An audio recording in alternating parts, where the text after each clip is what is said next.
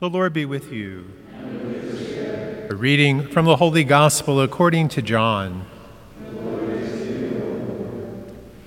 Jesus said to his disciples, "I am the true vine, and my Father is the vine grower.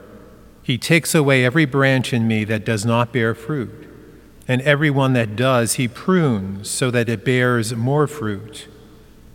You are already pruned because of the word that I spoke to you. Remain in me, as I remain in you. Just as a branch cannot bear fruit on its own unless it remains on the vine, so neither can you unless you remain in me. I am the vine, you are the branches. Whoever remains in me and I in him will bear much fruit, because without me you can do nothing. Anyone who does not remain in me will be thrown out like a branch and wither. People will gather them and throw them into a fire, and they will be burned. If you remain in me and my words remain in you, ask for whatever you want, and it will be done for you. By this is my Father glorified, that you bear much fruit and become my disciples." The Gospel of the Lord. Praise to you, Lord Jesus Christ.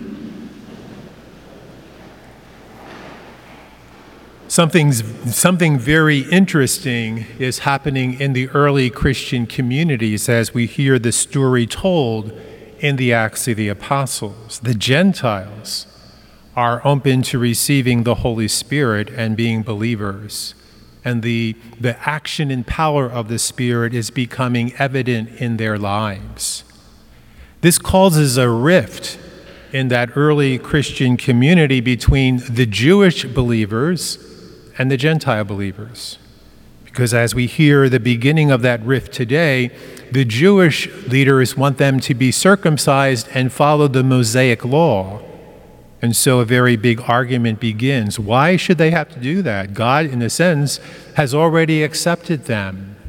Why do something that they really need not have to do?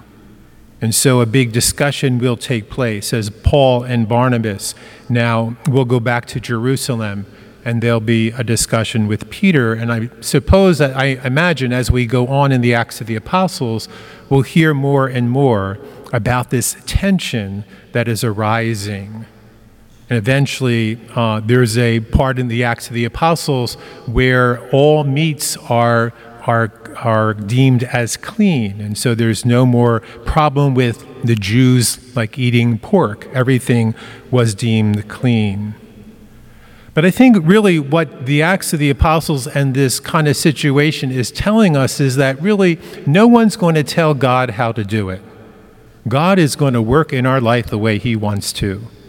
And so many times we want to put up our own rules and regulations that if I do this and this and this, then you're going to do this for me.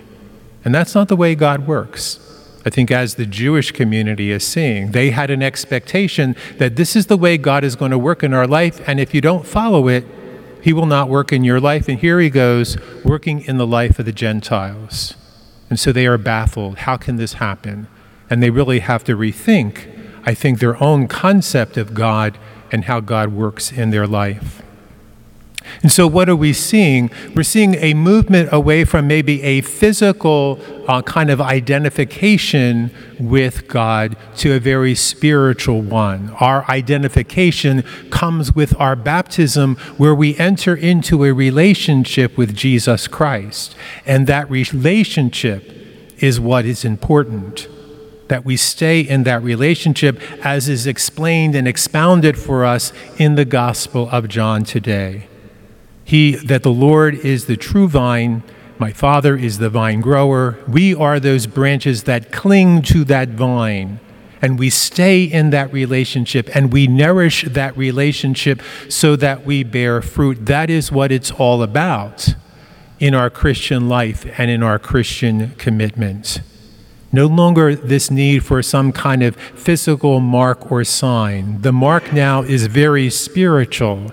Our baptismal commitment, and the word commitment is very important. a commitment that was made for us by godparents and parents.